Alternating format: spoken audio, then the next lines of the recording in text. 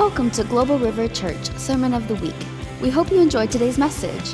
For more information about this podcast and other resources, visit globalriver.org. Amen. Thank you so much.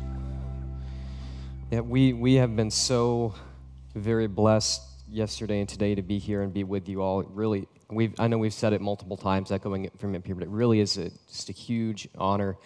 I don't know, because I came in a little bit late into the meeting, if this has been asked, so just forgive me if it has. Is there anyone here that you haven't been here before, you're visiting, this is your first time here? I'm just wondering. A few of you. Yeah, welcome. I'm in the same boat with you. I'm a visitor here as well, of course, but a visitor who's feeling like family. So I've been a little guilty, as Pastor was mentioning, of not watching the clock whatsoever.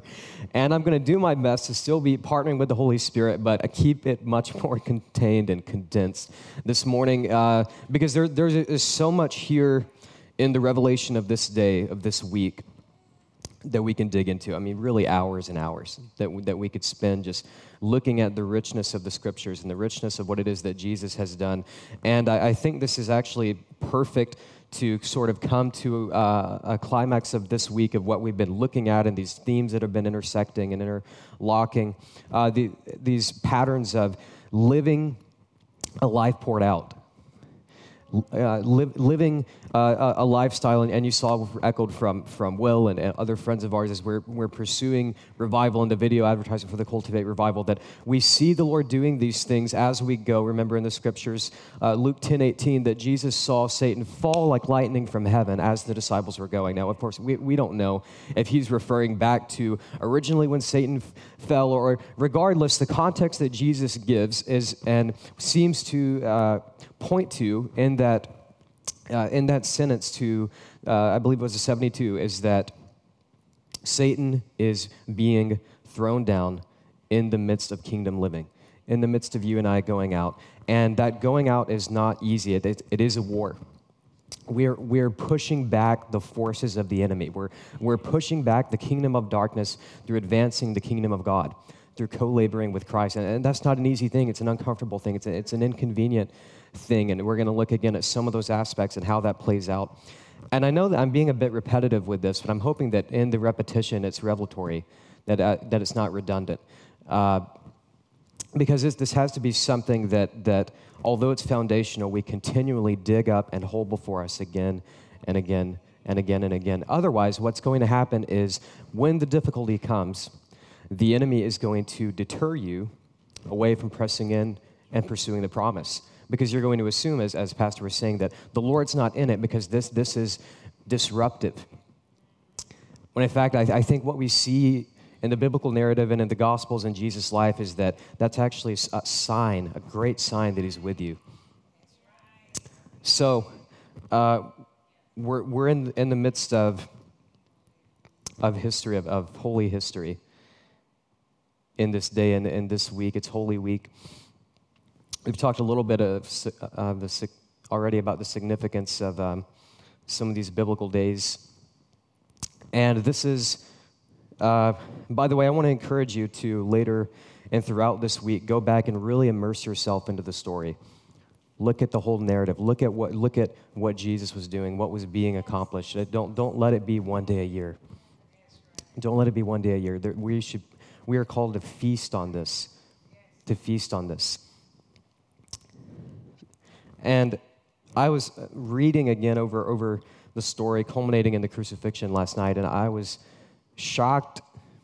I was up for a long time, maybe 3 a.m. reading, and I was shocked at the roller coaster of emotions that's found in this week and in the biblical story.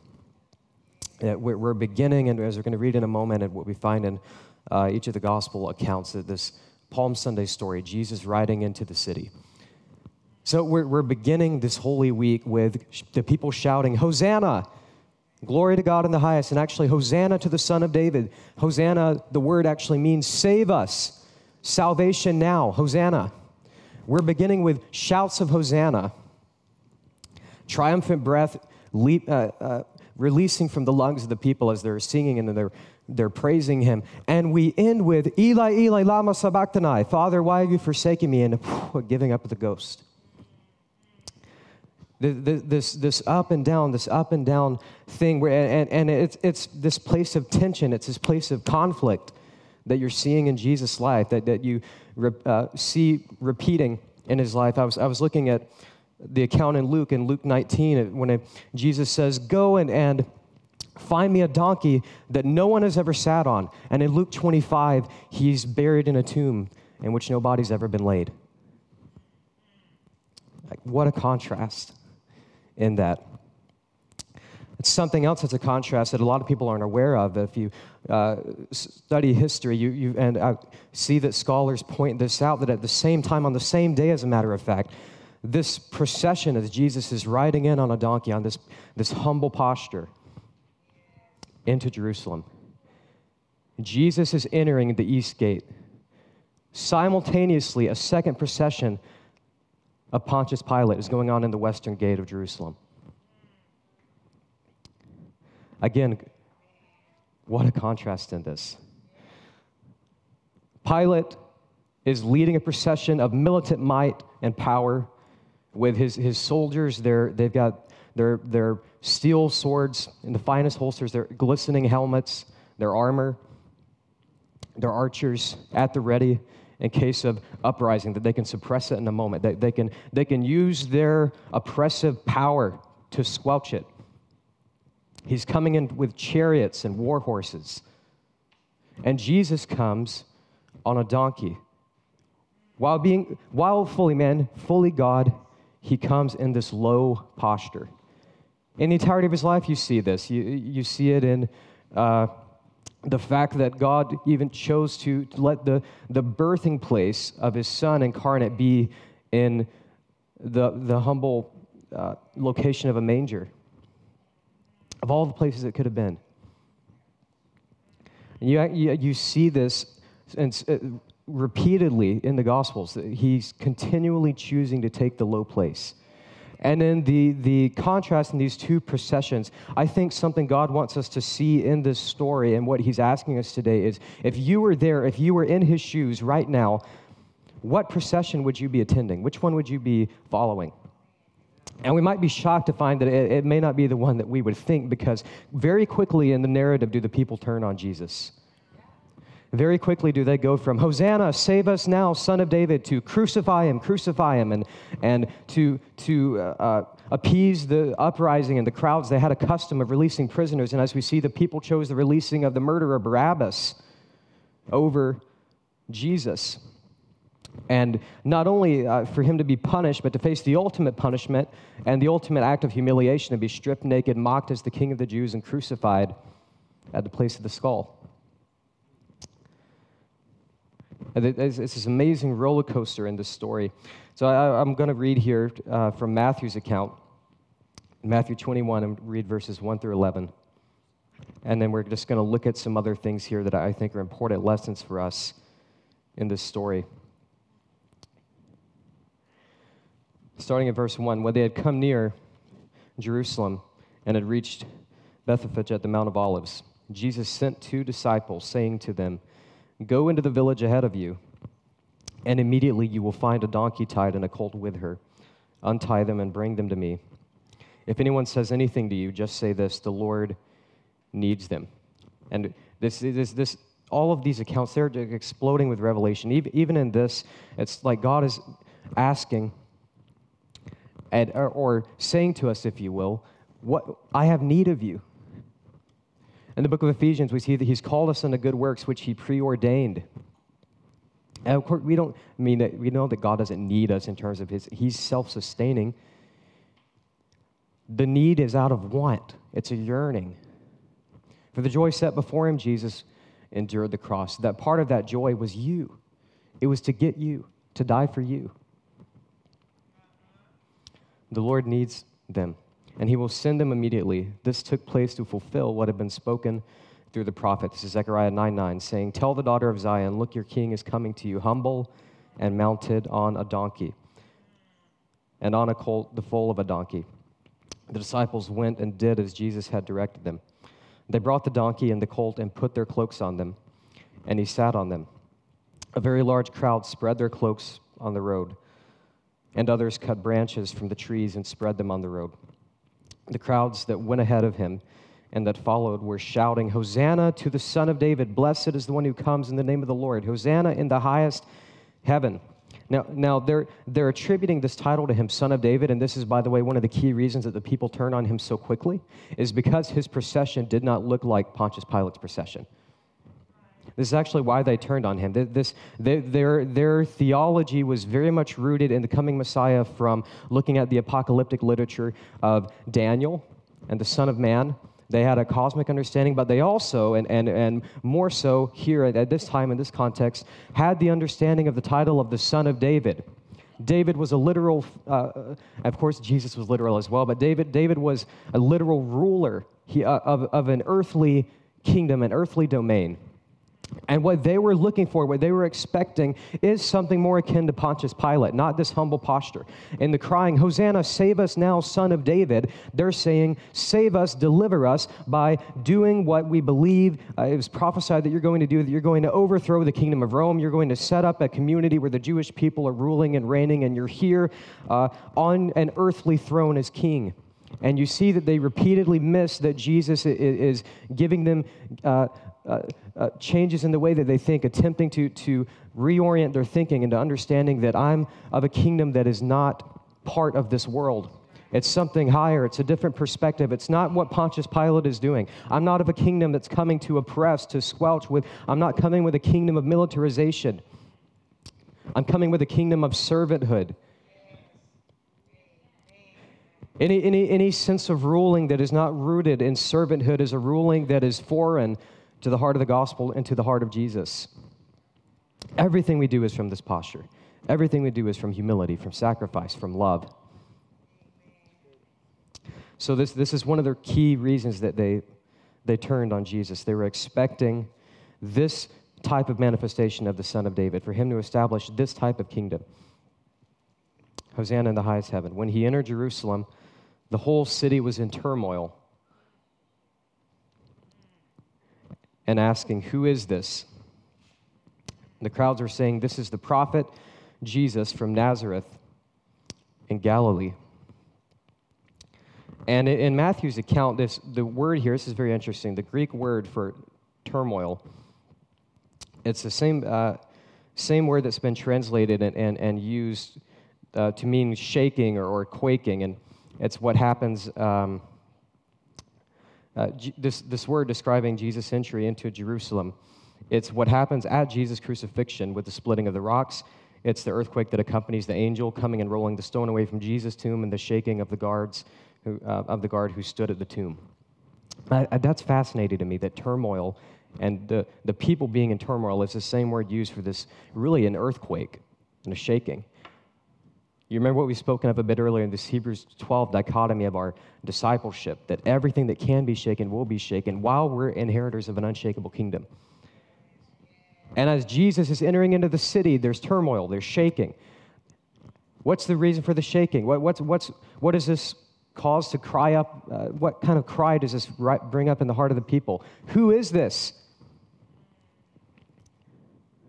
The whole city was in turmoil, and yet really Jesus was entering really the most troubled place in the world. This was tremendous struggle, conflict, confrontation. Their history was killing the prophets, fighting wars, living in violence. Really tumultuous.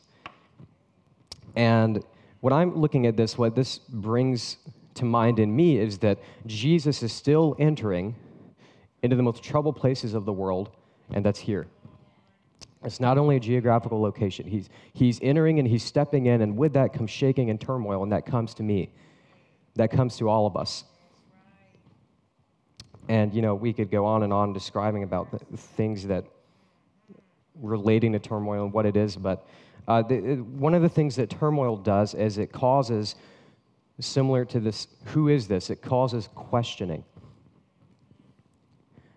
And it typically is, this doesn't look like what I thought it would look like. This isn't happening at the speed I expected it to happen. Even if you remember John the Baptist, when he's being lured by the enemy into a place of offense because Jesus has not done what they thought he was going to do, and he's in prison. And the word that Jesus sends to John to reorient his perspective is, tell him the blind are seeing, the deaf are hearing, the lame are walking, the dead are being raised. Blessed is the one who's not offended in me. Turmoil brings shaking, it brings questioning. And it's interesting to see in the life of Jesus that in the entirety of his life, he's constantly bringing turmoil. If you really look at his life, this is what he's constantly doing. This is what he's constantly doing. I remembering the prophet Elijah when he goes to meet, just before he's going to meet Ahab, he's speaking with Obadiah, and he says, "What are you doing here, you troubler of Israel?" And he said, "I'm not a troubler of Israel." Well, Jesus was really a troubler of Israel. He's still a troubler of Israel. He's constantly a troubler. And I'll point back to the quote I mentioned in the earlier sessions for those of you who weren't here. And even as we're looking unto revival, that the late Lonnie Frisbee, a pivotal figure in the Jesus movement and in Calvary Chapel and the Vineyard and the early days in the 70s, said that in his opinion, the most sure sign of the Holy Spirit coming wasn't tongues, it was trouble. And so we need to be ready for a posture of war as we're contending for the coming of the kingdom. He'd been doing this his entire life, since the day he was born. Even at the news of an announcement of his birth, when Herod heard about it, he heard that Jesus had been born in Bethlehem, he was the king of the Jews. Herod and all Jerusalem with him were troubled, and they were shaken, and he tried to have him put to death by ordering for the death of the all of the sons that were being born. At the time, we find that in Matthew 2. We see in Matthew 4 that Jesus called James and John to leave their nets. We referred to this earlier, the boat and the Father, the foundation on which their life and identity had been built, their career, everything about them, everything about their image. Abandon it. That's troubling. He was called a winebibber and a friend of sinners. He was eating with the wrong kinds of people, with tax collectors, calling tax collectors like Levi, and he was eating with sinners in Matthew 9.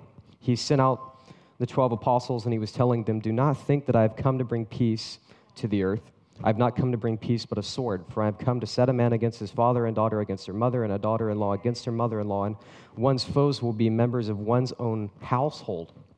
In Matthew 10. He's even in the midst of troubling, wanting us to be so reliant on him that we're eventually at a place where we're not saying these things don't matter, but we're willing to even step away from the things that we hold the dearest in order to cling to him. This is the point of what it is that Jesus is saying and the way he's trying to get us to think. And of course, as we mentioned again in the earlier sessions, he tells his disciples in Matthew 16, "If anyone wants to become one of my followers, let them deny themselves and take up their cross and follow me." And so he's been doing this his whole life, and this is no different. The whole city's in turmoil. And as they're waving the palms, they're shouting Hosanna. This is not relieving the turmoil. It's actually revealing the turmoil. It's revealing this place of tension, and we're looking to you, and you're here. And are you going to do what we think you're going to do, or are you going to do what we typically find you doing, which is acting completely contradictory to our expectations? So, he's a man of turmoil. They're asking, who is this? His entry into Jerusalem, it's inaugurating this Holy Week. It's a Holy Week, really, of turmoil. And in each of these events, these things that are coming, it's actually a series of turmoils. It's a series of these shakings, this entire Holy Week in Scripture, of these shaking events, these tumultuous events. And in the turmoil, it's God revealing and it's life-giving in the midst of the turmoil. Because he's using the shaking to reorient us into alignment with the will of God and into the life of God.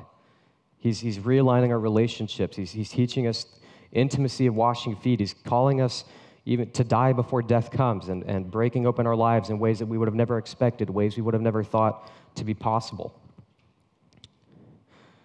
So this is one of the first keys I want to give us here. And the second is to again reference that as we're in the midst of Holy Week, we're in the midst of and looking at Jesus' life and seeing that he's standing in the gap and the tension between Palms and Passion.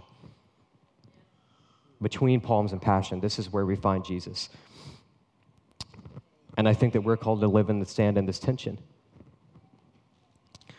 Standing in tension means we have to choose to empty ourselves of anything that might keep us from fully embracing the events of a Holy Week and of life in God. This is what Jesus was doing, and this is something that I believe we don't get to escape. And that Jesus was living a posture that we would call kenosis. It was self-emptying, and in this the Father was filling him. And that's not the only place we find this in Scripture. We can point and look here at Philippians 2 with the Apostle Paul as he's writing. He's in great anguish in prison. He's in the midst of suffering. And in verse 1 of Philippians 2 says, "Therefore, if you have any encouragement from being united with Christ, if any comfort from his love, if any common sharing in the Spirit, if any tenderness and compassion, then make my joy complete by being like-minded, having the same love, being one in spirit and of one mind. Do nothing out of selfish ambition or vain conceit, rather, in humility, like Jesus riding on the donkey. Value others above yourselves, not looking to your own interests, but each of you to the interest of others." Again, back to what we've been mentioning about life in the kingdom, others-oriented rather than self-oriented. In your relationships with one another, have the same mindset as Christ Jesus, who being in the very nature of God, did not consider equality with God something to be used to his own advantage. Rather, he made himself nothing by taking the very nature of a servant. Being made in human likeness and being found in appearance as a man, he humbled himself by becoming obedient to death, even death on a cross. So this is known in the history of the church as the kenotic hymn. This would actually be sung in many instances in the early church as worship. And in this is in Paul as a life poured out, in the apostles as a life poured out, even unto death. And those involved in revivals as a life poured out, even unto death.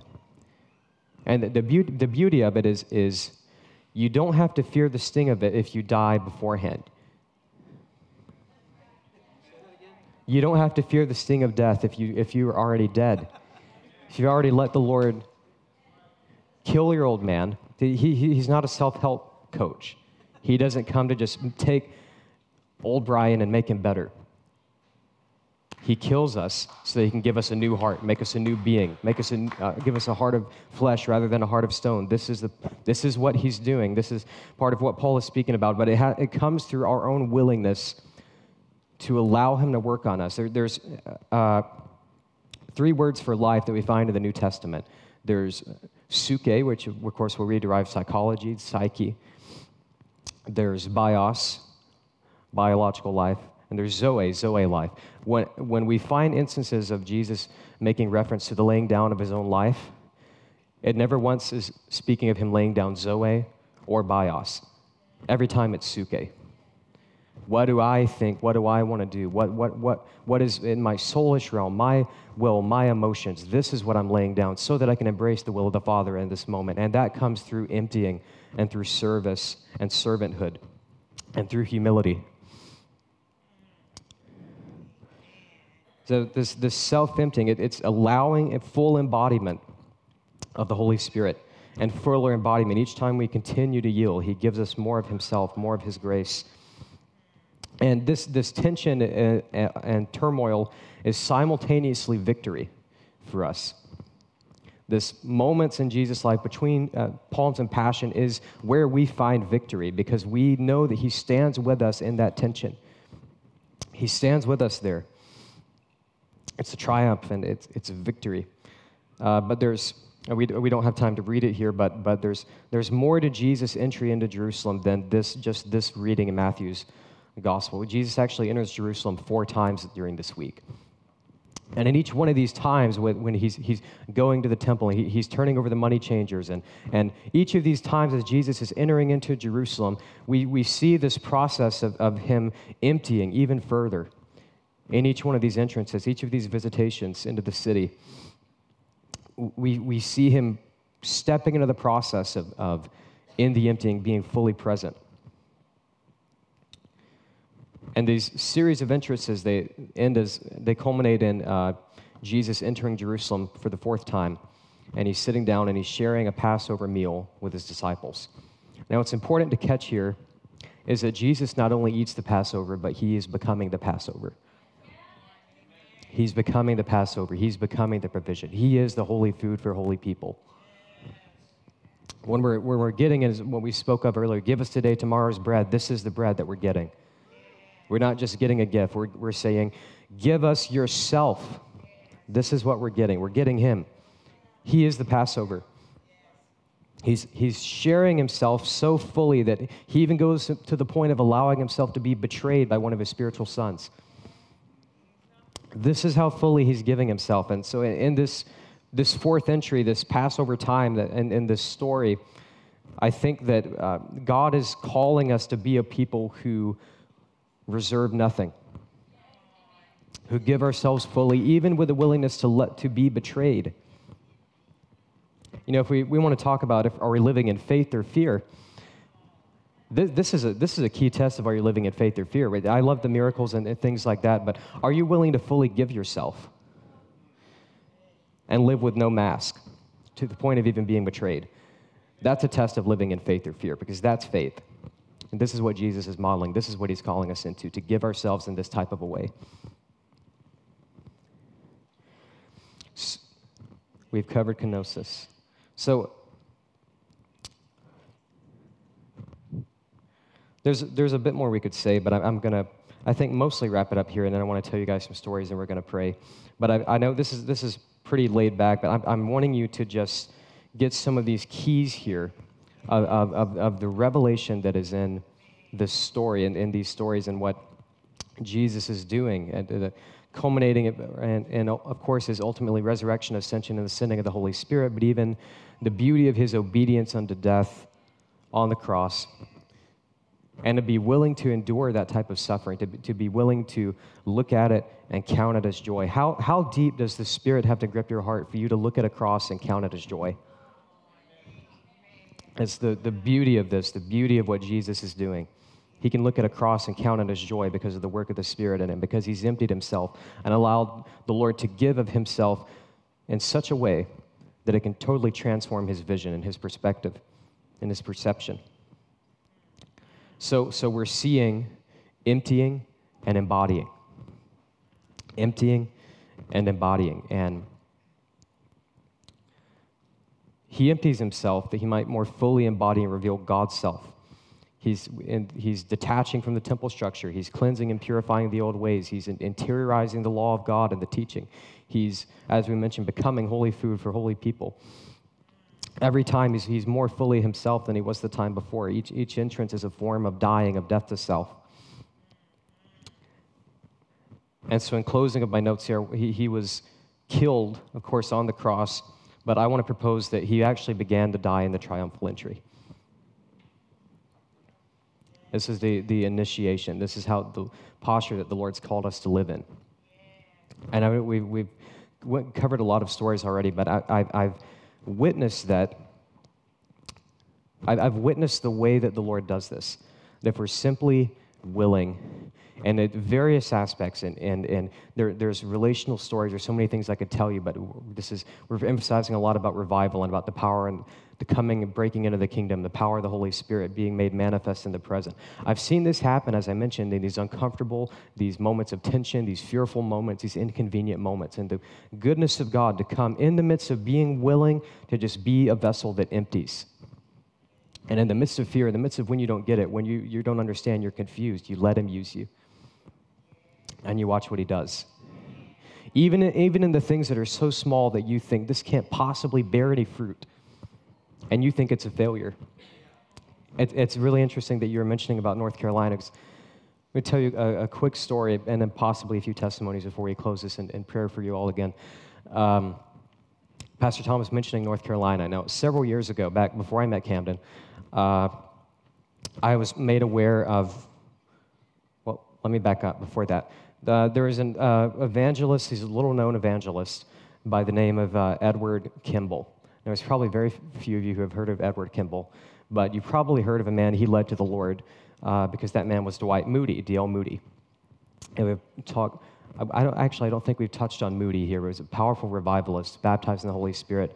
As he was up the street in New York, he had been really striving for fruit in the gospel and didn't realize that he had no power. And he had two women actually in a YMCA, older, I believe, Methodist women that were praying for him. And they came up to him as the evangelist saying, "We're praying for you, Mr. Moody." And he was actually offended at first that they were praying for him. And he's saying, "Why are you praying for me? I'm the evangelist. You need to be going and praying for the lost." And they said, "We're praying for you because you don't have the power." And at first he's like, whatever. And he realizes, well, they're right. He begins crying out for God to fill him with the Holy Spirit. And he fills him radically. He actually asked the Lord to stay his hand because he felt like he was going to die as these waves of love were coming over him. It's very powerful. So Kimball leads Moody to the Lord. Moody leads a man to the Lord by the name of J. Wilbur Chapman. Wilbur Chapman leads the famous evangelist Billy Sunday to the Lord. Billy Sunday leads a man named Mordecai Ham to the Lord. Now, several years ago, before I met Camden, someone gave me a copy of some of Mordecai's journal entries. And in this, he was writing about one particular crusade in North Carolina, in Charlotte. Now, I mentioned it was before I met Camden because the really fascinating thing here is I read of this one particular crusade in Charlotte, and he thought of it as a complete disaster. He thought, "I've spent myself and I've sacrificed, and this has borne nothing, no fruit. This has been a waste of time and a waste of money and a waste of energy." And actually was causing doubt in him and wrestling. He was in tension. He was in personal shaking through this. And I read of this, and then come to find out, Camden's, is it 3 greats or 2? I guess it doesn't matter. 2 great-great-grandfather was a man by the name of Harold Earthman from Murfreesboro, Tennessee. He was like this with Mordecai Ham. He actually organized all of his events and his crusades and things of that nature. He was like his finance guy. And so I actually got to speak to people in her family and others that knew about this and talked about what a flop they all thought it was and how disappointed they were with it, both Harold and Mordecai.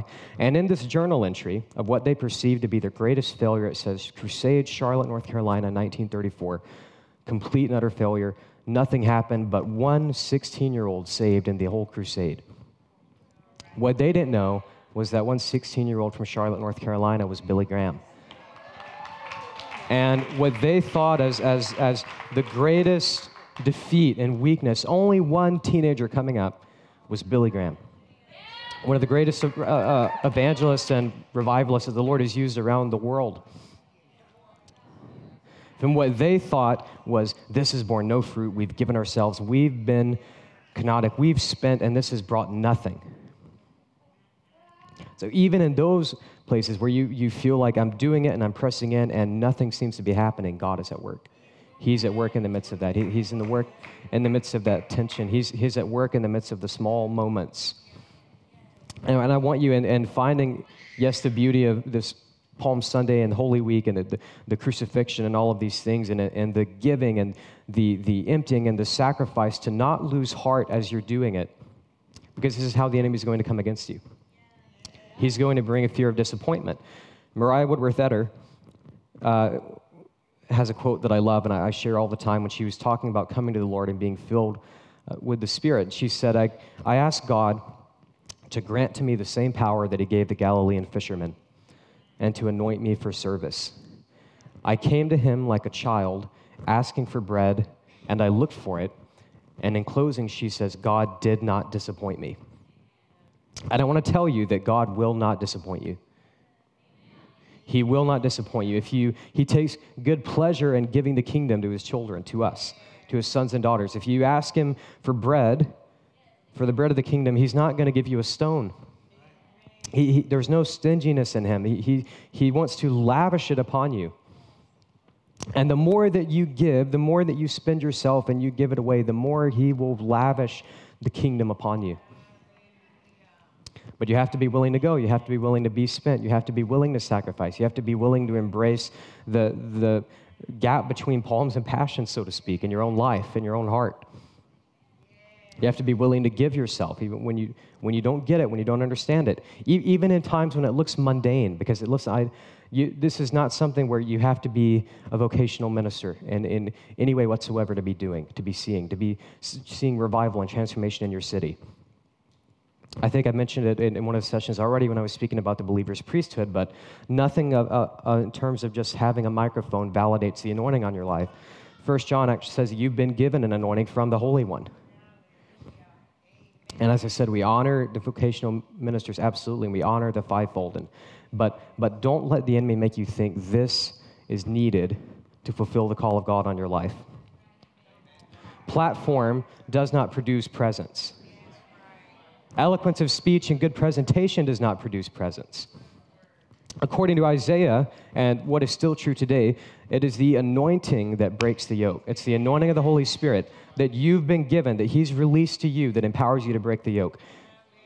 And you don't have to be in vocational ministry. It can be something as simple as you going to Walmart, and you can see the kingdom of God come. You can give yourself in that moment. Even in whispers. Remember, pointing back again, right, we're making multiple references to Elijah, but when he was hiding out and he was discouraged, and he says, God, I'm the only one left. I'm the only one that's still serving you, which wasn't true. The Lord said, no, son, I've got all of these others.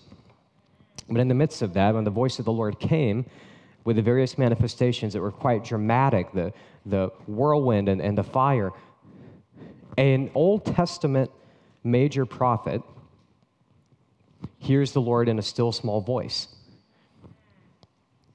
There's power in that. There's power in that for you. And you can see it as you're going. You can, all of this week is leading unto the triumphant resurrection of Jesus. And He ascends into heaven, and He sends the Holy Spirit, the promise of the Father, the new covenant Spirit that can dwell within us. That we see in Isaiah 59:21 and Acts 2:39. We see it cited by the prophet Joel, that the Holy Spirit will be poured out on all flesh. Your old men will dream dreams. Your young men will see visions. Your sons and your daughters will prophesy. Even on the servants and the handmaidens, I will pour out my Spirit. So the Lord goes and strips away everything that we would place earthly categorization on for who can receive the indwelling presence and the power of the Holy Spirit. Old men, young men, sons, daughters, even the servants and the handmaidens, all the way down to the lowest common denominator. He levels the playing field and says, all of you are called into this, and that this promise is for you and for your descendants and their descendants and for all those who are far off, as many as the Lord God will call. And we're living in the fulfillment of this promise. And as we're remembering that and we're looking at these sobering truths, we have to look at what it points to. It points to the victory. It points to the coming of the Holy Spirit, and that you and I get to partner with Him to expand the kingdom. And I'm believing that is not just believing, it's a reality. That is on you. But I'm believing you're going to step into a fuller manifestation and realization of that, and praying for an impartation of these divine encounters and words of knowledge to come on you even more. And they're going to come in mundane moments, and you're going to have to give yourself in the mundane when you don't understand it. Are we okay on time, Pastor? Is that good? I'll go just 50. Okay, I'll just 15 more minutes, and then we'll pray for you. Maybe 10. Because I want to give you some stories of this and the practicality of it. When did this happen? A few months ago, I was on my way to the gym. COVID hit, and one of our hobbies, Cameron and I, is we love going to the gym. And now, actually, the owner of our gym is an extremely conservative guy. He never closed anything down. He kept it open the entire time, but he just stopped all the advertising, and so no one knew it was open. And he was secretly telling people, just park far away and still come in. So we had no clue it had been open the whole time. I finally found out it was open. I'm excited to go back, and I'm have everything together. I'm walking over there, and it's in like a little strip mall, I guess would be what it is. And I'm walking over, and you have your little cards that you scan to get in. And I'm like fumbling in my pocket, and I somehow like fling the card off, and several feet in front of me. And I'm Like, oh, great, now I've got to pick it up. Now, in front of me, there's a sushi restaurant in the strip mall, and these two guys come walking out of the sushi restaurant. One of them sees that I've flipped my card in front of me on the ground. His friend goes onto the car with the food, and he stops and picks it up and hands it to me. And this is kind of funny because this is going to bring scenes to your mind of like a romantic comedy, because it's like as soon as his hand made contact with mine, as he was handing it back to me, a word of knowledge came. Now, we've talked about some of the ways that they come. One of the other ways is that I believe I didn't touch on is that not only can you feel them in pains in your own body or sympathetic pains, you can feel them in your emotions. Now, that's important because I actually have seen a lot of people set free from thinking they had disorders like bipolar and the like, because they would say, I don't understand it, I will feel fine. And I walk into a room and I just, sadness just envelops me. And you learn through walking with the Holy Spirit that you can be picking up on the pain of other people around you, or you can be picking up on spirits in a building, in a region, and it can affect you and bleed into your emotions. So as soon as he hands the card back to me, when I made contact with him, I'm hit with this intense wave of it was very short, but just a crippling anxiety came over me. And I felt amazing. I'm like, the gym's back open. I'm going to go and get to work out again. And just anxiousness envelops me. It felt like the cartoons when a dark cloud is just over you. And in that, it manifested also in physical pain. My chest actually tightened and clamped up. Now, I had no idea who he was. This felt pretty strong, but it only lasted a split second. I didn't really want to act on it. I wanted to go and get my workout in, because I'm going to a conference the next day and I'm going to be praying for tons of people. And so you're going to have your human moments where you're going to have to choose to yield. Now, I'm going to be honest with you. I have very rarely felt like yielding. I've rarely felt like yielding. But as we've mentioned, it's not about how we feel. It's about obedience. It's about this John 15, hearing his voice and responding out of intimacy and watching the glory of the Lord come and manifest in power. It's about 2 Samuel 14:14. It says that God is actually devising ways so that a banished person won't remain estranged from him. And he does that, and he works in those ways through you and I as his ambassadors, as ministers of reconciliation, restoring his lost sons and daughters, those who are estranged, those who are far off. We're bringing them back in through the power of the Holy Spirit. And so this hits me. I really didn't want to do anything with it. But I just chose, yield in the moment. You don't want to. But I said, hey, listen. And his friend's over at the car, and he's already wondering, why is this interaction lasting more than a couple of seconds? And he's opened the door, he's sitting, he's looking, and I'm just trying to ignore him. And I'm saying, listen, this is going to sound really strange, but are you dealing with a lot of anxiety right now? Now, this is, maybe July, still a little more amped up COVID time, and so he gives me, I guess, what would be a reasonable answer. He says, well, who isn't anxious right now? And I said, you've got a point, but this is very specific, and the Lord began to give. You'll notice as you step out on small things, very small things, that more begins to come.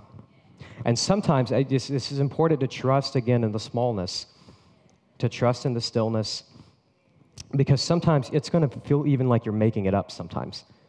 As things are just going to come out of your mouth into your thoughts that are so subtle that you're like, is that God? So the temptation then is to think, what if it's just me, and you move on. And the kingdom thinking is, what if it's God, and it changes this person's life? That's how the Lord wants us to see things, how he wants us to think and to live. And so I began to say, no, this is very specific for you. And as a matter of fact, it's even manifesting in physical pains that are coming into your chest and heart pains. And I think it's over the fact that you have this idea what you want to do with your major. It's in a different college and where you are right now. But you don't want to tell your parents because there's been this strictness over your education. You're afraid of disappointing them. And you're being crippled with an anxiety and a fearfulness about this. It's affecting your sleep. And I don't remember everything I said, but I'm going on for about a minute and a half. And tears just start welling up in his eyes. And he's saying, how do you know all of this? And I'm saying, I don't know it because of anything to do with myself. I'm not a psychic. There's nothing like that. This is just the fact that I'm a disciple of Jesus, and he speaks to us about people because he loves them. And I'm telling you, and I asked him, what's your name? He said, Andrew. And I said, Andrew, the Holy Spirit wants to touch you, and he'll lift that anxiety off of you if you let me pray for you. And at this point, he's starting to cry a little more, and he's saying, as long as you don't have to touch me. And I'm just like, I won't have to touch you. I'll stand back, and let me pray for you. So I just start praying, come, Holy Spirit. I couldn't even get past that. And he goes into full-blown crying and shaking. He's doubled over like this. And I'm watching this happen. Now, his friend is watching this happen. And so he opens up the door to the car. I combined the two words there into a dar. He opens up the car door. He puts the sushi down, and he starts, briskly walking over to us. And it's hard to ignore when this is going on, and you're doing like, oh, no, what do I do? And your mind's battling because you're thinking, I've got this incredible Holy Spirit moment that's happening in front of me, and what's he going to do? Is he going to come and hit me? Is he going to just take his friend away? Is he going to ruin it? And I'm just, not knowing what to do. And it was a very short walk over there, so I didn't have much time to think about it. Well, sometimes what happens when the Holy Spirit comes, not only in people, but what you guys are going to see entering into revival and further expressions of awakening here, is that God's presence creates like a divine radiation zone. And so people come into it, and they're drawn into it, and they're wondering, what's going on here?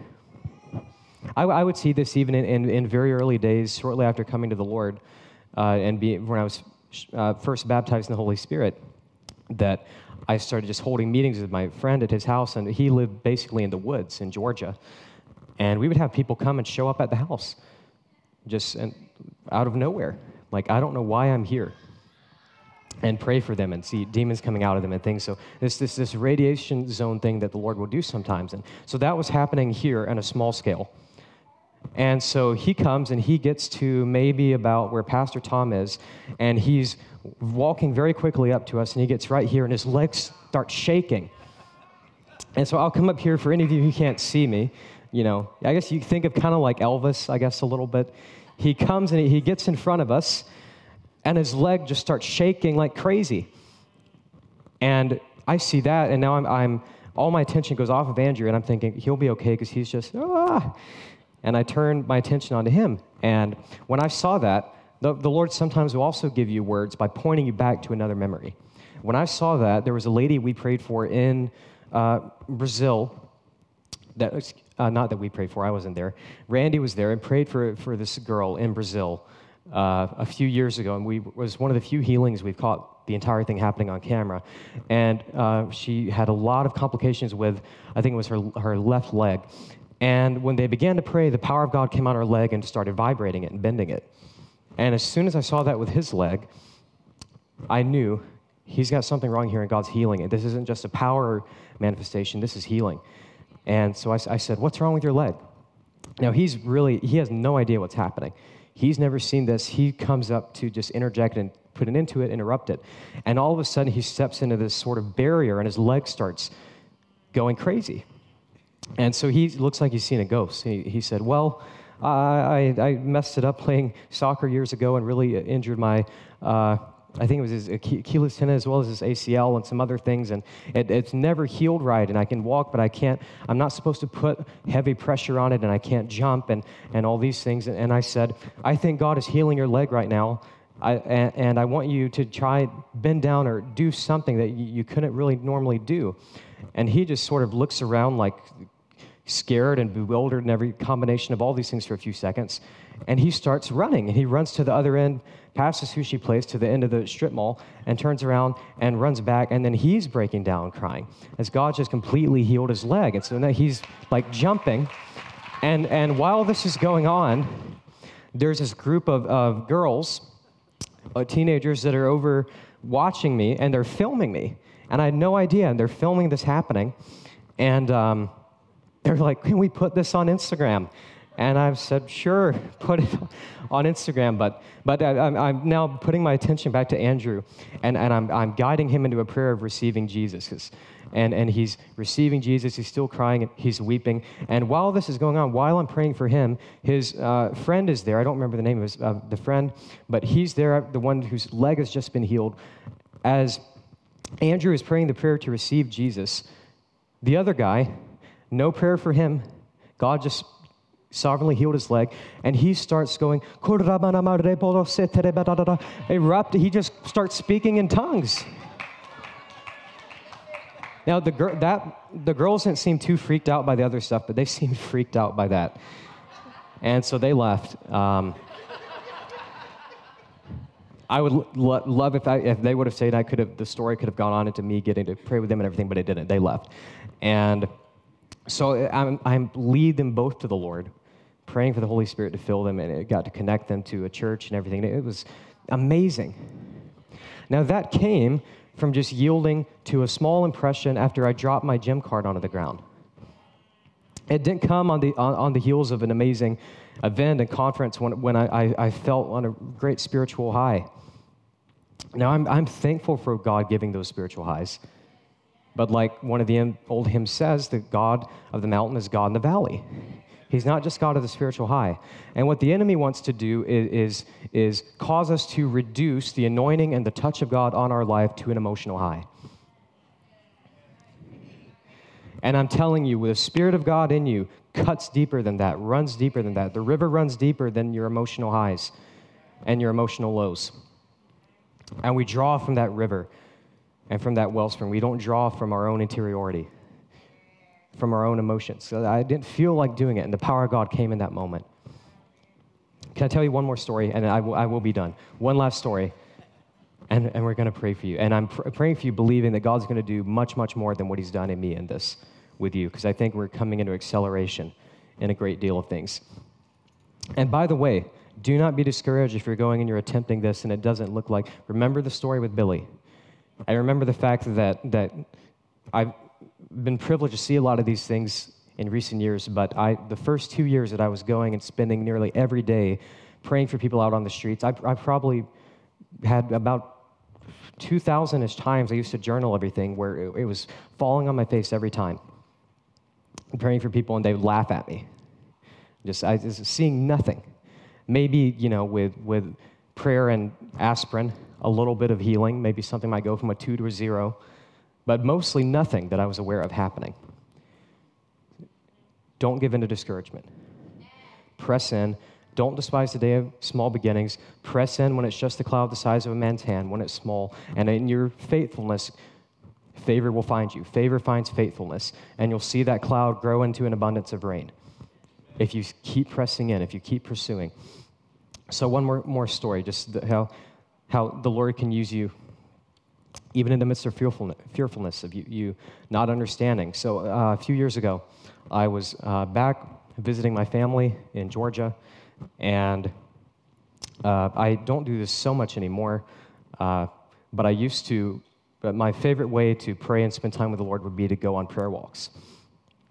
And for whatever reason, I just sort of shifted, and now I kind of sit most of the time, more meditative, but I used to go on long prayer walks. Now, my family lives in South Georgia, kind of in the woods. And I'm not a woodsy person. I'm not experienced outdoors. My brother's the complete opposite of me. Everything he does is eat, sleep, breathe woods and hunting. And so I tried hunting and I fell asleep. That's not for me. So I'm going on one of these long prayer walks, but I go out into the woods. And I don't walk in the woods very much, so it's getting later in the evening, and sometimes one of the beautiful things when you're spending time with the Lord is you'll just completely lose track of time, right? And you'll even lose track of your surroundings sometimes. And you're just praying in the Spirit, and you're going along, and you're worshiping.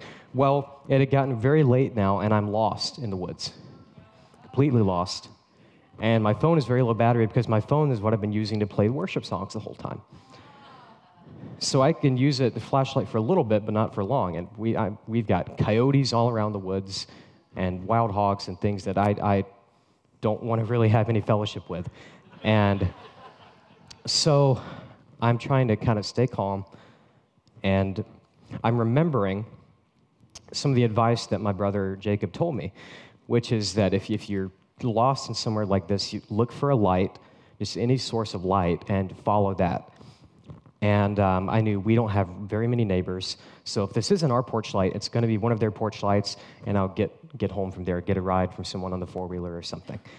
And so I finally wandering around, and I see a light, and I start to head towards it.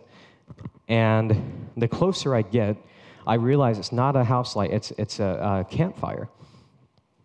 And I get closer, and eventually, and now, if you've been in the woods, especially like South Georgia or Alabama woods at night, it is pitch black. You can't see a thing. And so I finally get up close enough where this campfire is illuminating what was a group of 10 girls. It was actually a witch coven. And so again, I'm not, in praying for you, I'm not praying specifically that God's going to send you to a witch coven, unless that's what's in your heart, to go and minister to them. But I am praying and understanding, and you guys have to understand, the Lord would do things that scare you and that scare you and shock you. And He'll send you even to dark places because those people need Him. And it's important to know that even in the midst of fearfulness, which I was in great fear, that He'll still use you. You can yield even when you're afraid. And so I'm there, and it's, as I said, 10 girls. And so someone asked me, how did you know they were witches before you got into the follow-up? Well, they were all wearing black hoods, and they're standing around the fire. They'd actually sacrificed an animal that was in the fire, and they're chanting. It's a pretty obvious picture here. And so I'm, I don't know, maybe from about here to Brook away, and I'm taking it in. It felt like it was in a movie or something. And I'm trying to control my breathing because I'm terrified. I'm thinking, I've got to get out of here. Now, somehow, I made noise. And so they turned around, and they all see me. And the girl who I found out was kind of their leader, I suppose, yelled at me and pointed at me, and she said, "What are you doing here?" And I tried to answer, and I couldn't say anything. I used to do, speaking of movies, used to watch them, and you have all these scenes, like I'm remembering in Spider-Man when there's a guy and this building's coming down, and he's just standing there watching it fall down, and he has to swoop in and save him. You see these times where people are totally paralyzed by fear. I thought that was just a movie trope. I didn't know that was a real thing until then. I was paralyzed by fear. I couldn't move. I couldn't speak. And she says a second time, "What are you doing here?" My brain is, I'm in my head, I am screaming at my legs, "Run, get out of here, get out of here." And I can't move. She says it one last time, and again, one of these words of knowledge just sprang up. I had no plans to say it. I said, "I'm here because the Lord has sent me here to tell you that He's real and that He loves you." And then I felt in that, for 2 seconds, the fear lift off, and then all of it surged back. And so I'm again frozen again. Like if I would have had my way, I would have said that, turned and ran off. I would have never spoken to her again. But I said that, the fear came back, and I couldn't move. I'm paralyzed again. And she breaks down crying. And she's actually like screaming and wailing from how intensely she's crying. And she's shaking, I think not from power of the Holy Spirit on her shaking, but shaking from the intensity of the weeping. And all of the other girls look quickly around at each other, and they all run off into the woods, all 9 of them. And so it's just her left. And I'm standing there, and for a few minutes, she's crying, and I eventually kind of work up the nerve to go up and start to, try and, I don't know what I was going to try and say, but I get closer, and she just reaches and grabs me and hugs me. And is crying, and eventually when that lifts up and she's calmed down enough, and her breathing that was really exasperated and everything is slowed down, after that, she begins to tell me about this. And she was actually raised Pentecostal. And her parents and everything, there was no backslide or anything like that, but there was with her. And it started off very small. It started off getting into Ouija boards and just crystals and light things like that. And it didn't take long for it to slide downhill into full-blown occultic practices, satanic practices very quickly. And with her and this group of her friends, they would come and they would do things like this. They were really into self-harming and lots of very bad things. And she's telling me about how she was raised Christian and that there had been really a lot of clashing going on with her mother. And she was in the upstairs and she would come down in the mornings, and her mom would greet her most every morning by saying, "Sweetie, I'm praying for you that you would come back to knowing the love of Jesus."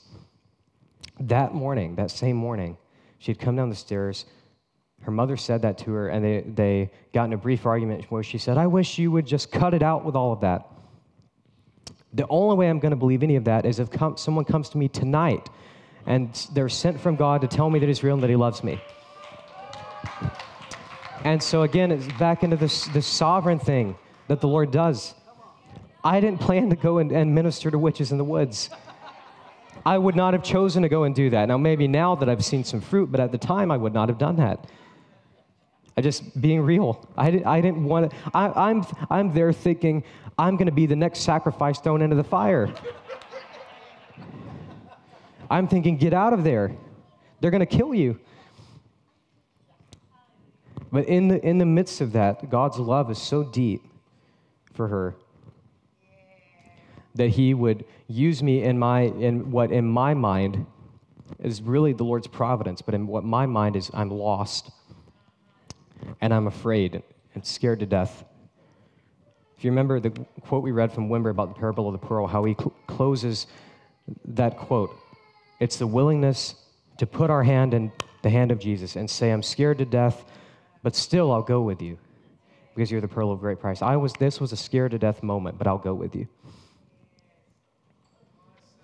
And His love was so deep that He would use me, send me in the midst of fearfulness and say, "Give yourself here. I know there's a tension. I know you're afraid, but I'm going to use you, and I'm going to reach her." And it led her back to the Lord, and I discipled her for a long time. And it was beautiful. And those things are out there for you. Those hidden gems are out there for you. And the one who has called you will be faithful to do it. Because the kingdom of God has come near to you. It's come near to you. You don't have to look to the left or to the right. It's here and it's near in the person of Jesus. And this humble King that in our humility as we yield, He uses us to the lost, to the broken. And you're going to see the kingdom come. You're going to see revival come in power. Let's stop there. And thank you. I don't know exactly what this will look like. It may be a bit different from last night. We've got a bit more people. Or I don't know if you have a typical way that you organize this on Sundays or don't do. So I do want to have in some sort of form of maybe even briefly just an impartation with all of you. And so let's start this way. If you wouldn't mind, just all of you standing. And you don't have to come up right now. Just stay there at your seats. Now, if you're not very familiar with this is what I'm going to do. I'm just going to pray for you. And if you've never heard this term of impartation, just understand it as we don't believe we can impart anything. We can't give anything. My mentor, Dr. Randy Clark, says that he uses this Palm Sunday analogy. We're the donkey that Jesus rides in to Jerusalem on. We're just donkeys. We're like a mailman delivering packages. We can't determine what God gives, but we know that He's faithful to release giftings and anointings unto kingdom service. And we've seen many people touch yesterday and believe going to see people touched again this morning because He's faithful and because He wants to use you. And so let's just hold our hands out in front of us. And what I'm going to do is pray briefly in just a moment. Following the prayer, what happens typically as the Spirit of God comes is there's varying sensations that people feel. There's just signs that He's with you, that He's empowering you afresh, touching you afresh. Some of those are sensations in the hands is one of the most common. Heat, tingling, numbness. Sometimes you'll feel like maybe your hands fallen asleep, shaking, trembling. Sometimes weeping, as similar to these people, the stories I told you about. It's the love of God comes upon you and grips you, and you're baptized, you're immersed in that love. Sometimes it's shaking of your legs and various parts of your body. It's like it's electric current that's coming upon you. Sometimes it's a deep peace. So, oftentimes your eyelids will begin to flutter unnaturally quickly. Your heart will begin to beat very quickly. Some people won't feel anything, but there may just be a prophetic discernment that the Lord gives myself or Camden or others that the Spirit is touching you in that moment. He's doing something. And so I'm going to pray as you're sensing those things. just lean into that and let the Lord come upon you and touch you. And I think because of the size of the people we have in here, I'm going to do it a bit different and probably bless you as you're where you're at, and maybe call some people forward for prayer who the Lord is really ministering to. So in the name of Jesus, Holy Spirit, we say come. Yes, yeah. Come more, Holy Spirit. Come more, Holy Spirit. Thank you, Father. Thank you, Father, for your presence that's with us in the Scriptures. It's with us in this Holy Week. Thank you for this journey, Lord, that culminates in your resurrection and the sending of the Holy Spirit. And according to that promise, Lord, that He's given to us and to our descendants, Lord, let the Spirit be given afresh here and now. The giftings, the anointings of the Holy Spirit, Lord, to be sent afresh here and now upon your people. We bless, Lord, the shaking. We bless the peace of God that's on them. We bless the glory of God resting on them. We bless, Lord, tears, holy tears. We bless, Lord, fire that some of them may feel, tingling in the hands, electricity, these signs of your anointing, Lord. We bless them and we call for more in the name of Jesus. Thank you, Lord. In the name of Jesus.